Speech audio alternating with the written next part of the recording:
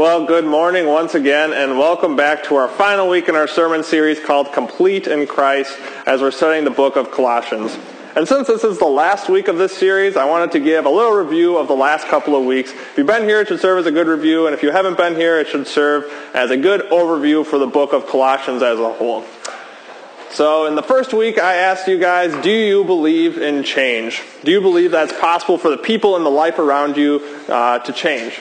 And we started off talking about the person far over there, the Apostle Paul, talked about how he was a religious terrorist, but now he is a missionary that was in jail because of Jesus' name, preaching the gospel message. And then in the middle, there is the founding pastor of the church of the Colossians named Epaphras. And I asked you, have you ever met anyone before named Muhammad? If you met someone before named Muhammad, it's probably pretty safe to say that they weren't born a Christian.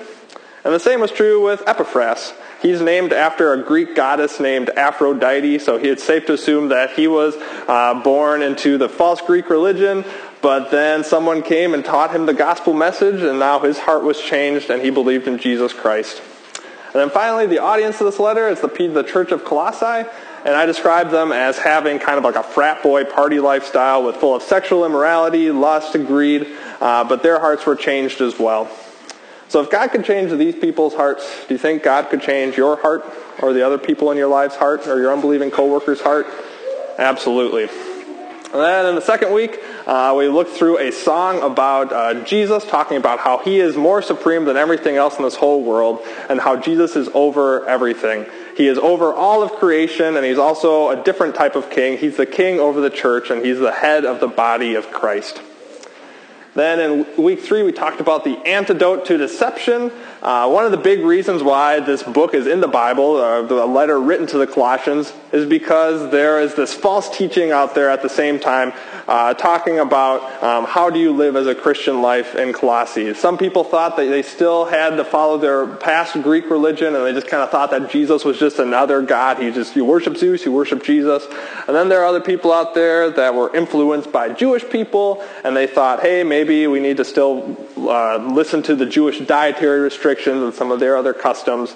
But the Apostle Paul writes to them saying, you can't compromise. You can't fall into these false beliefs. And the way how you know that something is false is by spending so much time looking at what's true.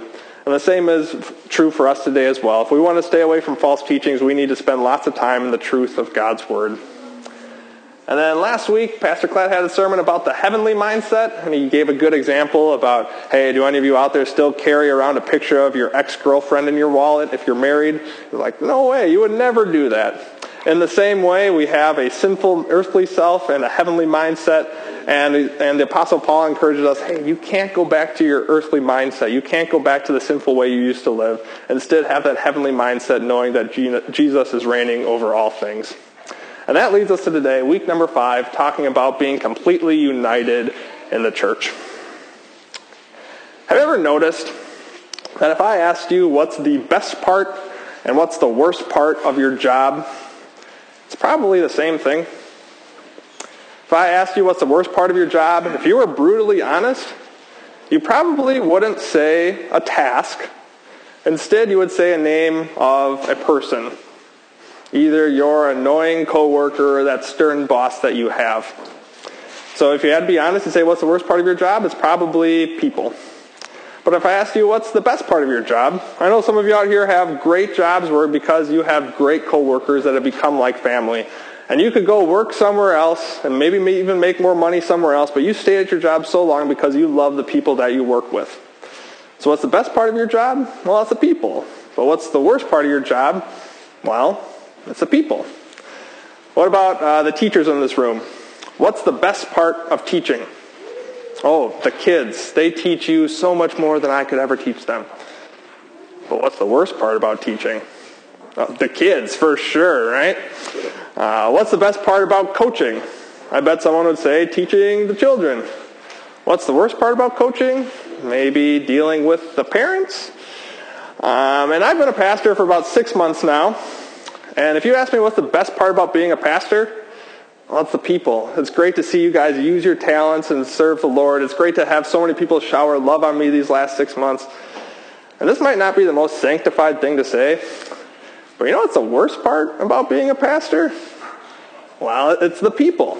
Because when you guys aren't getting along, when there's drama in the church, when there's a tough conversation that needs to be had, dealing with people can be one of the hardest things to do. Working with people can be a great blessing, but it can also be a pain in the neck.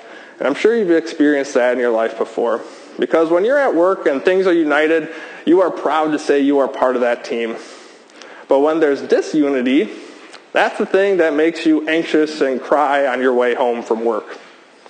When there's unity, great things can happen and you can achieve wonderful things. But when there's disunity, things fall apart. So wouldn't you like there to be unity? Wouldn't you want your family to be completely united and to know that every person in your family has your back? Wouldn't you like to work somewhere where the team is united and focused on one common goal? And wouldn't you like to come to a church where everyone is united under the same message? That's the thing that so many people are talking about lately. So many leadership people out there. There's so many leadership books written out there. I don't know how many podcasts I've listened on leadership. And all the big names right now, whether it's a CEO, a pastor, coach, teacher, whatever it is, they're all asking the same question. What's the secret sauce for unity? They might not phrase it like that, but that's the question everyone's asking. What's the way how you have an organization become united? And that's what we're going to talk about today, but we're not going to go to a leadership guru or some other book. Instead, we're going to go to God's Word and see what the Colossian letter has to say about this. Therefore, as God's chosen people, holy and dearly loved, clothe yourselves with compassion, kindness, humility, gentleness, and patience. And I think we can all agree that all those characteristics are good things. Gentleness, humility, compassion. I think we can all agree saying, yes, we should be that way. We should be humble and gentle and compassionate to one another. But I think you also know it's easier said than done for things like humility. Recently, I was watching a YouTube video about the most selfish sports play in sports history. And one of the ones I saw featured the NBA All-Star named Kobe Bryant. And there's a story about Kobe Bryant where it was the end of the first quarter and the Lakers wanted to take a quick last-second shot. So you know what they did? They passed the ball to Kobe Bryant. And you know who else knew that? All 5 players on the Sacramento Kings. So it's a blurry picture here, but you can see here's Kobe Bryant taking a shot guarded by 5 other players. And you know what happened? He missed. Even an all-star like Kobe Bryant can't make a nearly impossible shot covered by 5 other guys. He could have maybe relied on his teammates, could have passed to one of the 4 open teammates he had, but he was Kobe Bryant, so he was going to take the last-second shot, and he missed. So what's the biggest problem that we face? What's the biggest enemy to unity in every organization, including this church? Well, it's our ego. And I've only been a pastor for a few months now, but I've already been given a nickname. Maybe you've heard it. People call me the Kobe Bryant of preaching. So everyone else better stay away from my pulpit. Can you imagine if I said that? That would be such ego. That would be so much pride. But it comes up in different ways throughout the church. You have musicians saying, you know what, I'm the best musician here, so everyone else better stay away from my organ or my keyboard. You have people saying, hey, I'm the best at directing choir, so everyone else better stay away from my choir. This is my school, this is my child care, everyone else better stay away from my school, my child care. I have the best business ideas to the leadership team. You know what, they better listen to me. What happens when we have ideas like that? When people start having that me-first attitude saying that this is my ministry, this is my church, this is my organization. What happens when people act that way? Nothing good. Nothing good happens when you have people saying me first when it comes to the church. And while I was at the seminary, they told me, before I even get out into the ministry, that the biggest problems there are out there in churches has to do between problems with one pastor and another pastor, or a pastor and a principal. Isn't that crazy? So I talked about this with Principal Rush and Pastor Cladd about a month ago at one of our meetings. We were kind of talking about this. And we all kind of said that if all of us decided to focus on our own personal agenda, and have competition between one another, nothing good is going to happen. Nothing good happens when you have that me first attitude, but instead we need to focus on what's best for God's kingdom. What's bigger than Pastor Tom Grzelski? What's bigger than Holy Trinity? What's best for God's kingdom? When we're united on that front, great things can happen. But when pastors or principals or teachers have this me-first attitude on a leadership level, things don't go well. And the same is true at a membership level as well. When you have people saying, this is my church, or they better listen to my musical preferences or my ideas, things don't run well. Things don't go smoothly when people have this me-first attitude. So, bear with each other and forgive one another.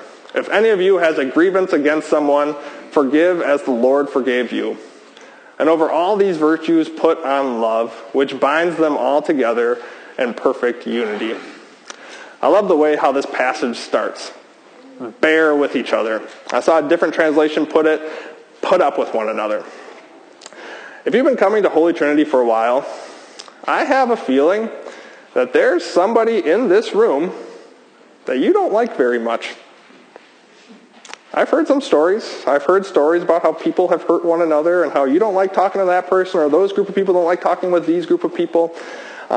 Things happen when your sinful human people gather together. So what do we do in that situation when you're with somebody who your personality and their personality don't mesh, when you just bump heads with one another? What do you do in that situation? Well, you put up with it. You bear with one another. And how do we do this then? The passage goes on to say, you forgive one another as the Lord forgives you. So how does the Lord forgive you? Well, he forgives you completely. He doesn't hold grudges. He takes away all of your sins. He doesn't bring it up time and time again. He doesn't operate on a 3 strikes you're out system. He doesn't say, once you've sinned against me, I'm never talking to you again. And that's how we're supposed to forgive one another. And knowing that each person in this room is deeply sinful and is equally forgiven in God's name, that will lead us to forgive the petty things that other people have done against you. So if you're one of these people in this room that you just have somebody you don't like, and you could easily tell me that story about that one time they blew up at you, that one time they said something nasty to you, that one time they let you down, you know what today is? Today's the day to forgive them. Jesus has forgiven us so much, and now we need to forgive as the Lord has forgiven you. And that leads to perfect unity. So let the peace of Christ rule in your hearts, since as members of one body, you were called to peace, and be thankful. So Paul now brings up this picture of the body of Christ. Maybe you've heard of that picture before, about how Jesus is the head of the body. He's the one that's in control of all things, and we are members of the body. We are body parts. Whenever we start talking about being members of the body of Christ, it's another time where it's easy for us to fall into the trap of pride and ego. Because you start thinking about, well, what part of the body am I? Well, I'm the pastor, so I'm probably like, the big biceps of the church, right? Maybe like the rock-solid abs that holds everything together. That's probably what you're thinking, right? Maybe you have that same thoughts too. I think the church, as far as talents go, we're usually kind of divided in 2 different ways. You have the type of people that are on a stage that get recognized for their talents, whether it's a preacher, a teacher, or a musician. Those types of positions, they're very easy to notice, and they also get lots of compliments from lots of people and lots of thanks for the work that they do. And along with that, I think you understand the trap that could be, where you make the ministry about yourself and about my stage and what I'm doing right. There's a trap there. On the other side of things, there are many people in this church that don't have a stage, but they do many different things that so many of us don't even realize, whether it has to do with cleaning or taking care of this place, signing checks, opening doors, whatever it is. So many people don't get recognized for their talents. And what's the temptation there? Well, it's to think, man, when God was handing out all the talents, he didn't give me any of the cool ones. Everyone else got the cool talents. I didn't get any of the cool talents. Or you begin to think that, man, my position is just not as good as everyone else's, and it won't even matter if I disappeared. Both sides of that, it's ego. It's pride if you think that way. If you don't think that you're important, that's a trap of pride. And if you think that you're more important than you actually are, that's also pride. So we need to work together. It wouldn't work if you just had one person trying to do everything in the church. That would never work. So we need to work together. Lots of times people talk about how important the pastor is. But I can't share God's word with your coworker. But you can. I can't read a bedtime Bible story to your child before bed. But you can. God equips us with different roles in life, different talents, and wherever position you are in this life, whatever talents God has given you, use those talents to His glory, because we accomplish so much more together. Let the message of Christ dwell among you richly as you teach and admonish one another with all wisdom through psalms, hymns, and songs from the Spirit, singing to God with gratitude in your hearts. So, to be the body of Christ, we need to let the message of Christ dwell in us. And whether that comes through word, like listening to a sermon, or through music, we need to be filled up with that gospel message, knowing that each one of us is sinful, but that we're forgiven in Jesus' name. That's how we act in the body of Christ. So if I could sum up everything that we've talked about so far as what's the secret sauce to unity from this section, there's quite a big list. Well, we're told to be humble. We're told to put up with one another, bear with one another, forgive as God forgave you, put on love, remember that you're part of the body of Christ, and be filled with the gospel message. Quite a big list here. And if I could boil it down to just one thing, I would say, be like Jesus. Because you're talking about compassion and forgiveness and humility, I'm telling you to be like Jesus. And you might think to yourself, that's the big point today in the sermon? Because that's not that deep. Because of course, yes, I would love to be like Jesus, but I also know that that's impossible. Because you know that ego that lives inside of you. That ego that wants you to get recognition for every type of service that you've ever done. That ego that makes you think that you are the most important person in this church and that your ideas are better than everyone else's ideas. You know that ego that lives inside of you and that sinful heart that you have. So how could we ever be like Jesus? How could we ever live this way in the church? Well, I'd like to talk to you about one leadership concept out there. It's called servant leadership. And I don't think this term was coined by a Christian, but it's a uniquely Christian idea. The thought behind it is if you're in any type of leadership position, instead of thinking yourself, as a big, powerful leader, your first goal should be, how can I serve others in that position? I'll give you one example of this. It happened at the store called Home Depot. I'm sure you're aware of it. In the late 90s, Home Depot was having some big problems at the management level, and they were losing a lot of money. So they decided to hire a new CEO named Frank Blake. And Frank Blake, as a CEO, there came some perks. He had a nice office on the 22nd floor. He got a nice company car. He was expected to wear some nice suits. But instead of spending all of his time in his big fancy office in the big CEO building, Frank Blake came down and put on the orange apron and started to visit other Home Depot stores. And he would do some of the lowest tasks. He would sweep floors, he would deal with customers, and help other managers at their location. And the other employees were just so impressed that, man, the CEO is right there next to us, sweeping floors with us. And that really helped build up their organization. But if anyone could embody servant leadership, don't you think it would have been Jesus Christ? Jesus Christ didn't leave his 22nd floor nice office. He left heaven to come to this world. And he didn't put on an orange apron. Instead, he took on flesh and blood. And Jesus used his body to help other people. He healed sick people that no one else would talk to. He sat down and he ate and drank with the low-life scum of society. He used his body to serve other people, and he even washed his disciples' feet. One of the lowest tasks there is. But not only did our Lord and Savior wash feet, he also had nails put in his feet. Our Savior used his hands to help others, but he also had nails put through his hands. The true embodiment of humility and servant leadership. Jesus did all of this so that you could have life eternal. Jesus gave us that ultimate example of humility by dying on the cross so that one day we could be completely united with God and we could sing in unison with all other people in heaven. We could sing God's praises for eternity. That's what Jesus did for us. So what's the secret sauce for unity? I'd love to tell you to be like Jesus. But I also know that in this sinful world there are going to be some problems. So we need to look at Jesus. We need to see and look what he did for us. Knowing that he's the one that died for us and forgives all of our sins completely, that leads us to pursue relationships the way that he did. Knowing that we are completely united with God in our vertical relationship with God and that all of our sins are taken care of, that will lead us to pursue good horizontal relationships with the people that we work with in this church. So I encourage you to be like Jesus. I encourage you to be humble, consider other people, be respectful, be gentle, be filled with that gospel message because we know what Jesus has done for us.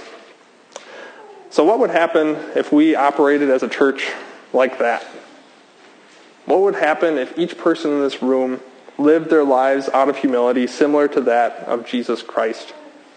What do you think would happen? What do you think would happen next time we have a big decision to make about what to go in the direction of this church if everyone was completely humble and gentle towards one another? And I know at times this will fall apart because of that ego we have inside of us, but we need to know that we are united. We are united because we believe the same message, the message that each one of us is deeply sinful, but that we're also forgiven in Jesus' name. And that's the secret sauce to church unity. We do this all in Jesus' name. Amen. Please stand as we sing the Te Deum.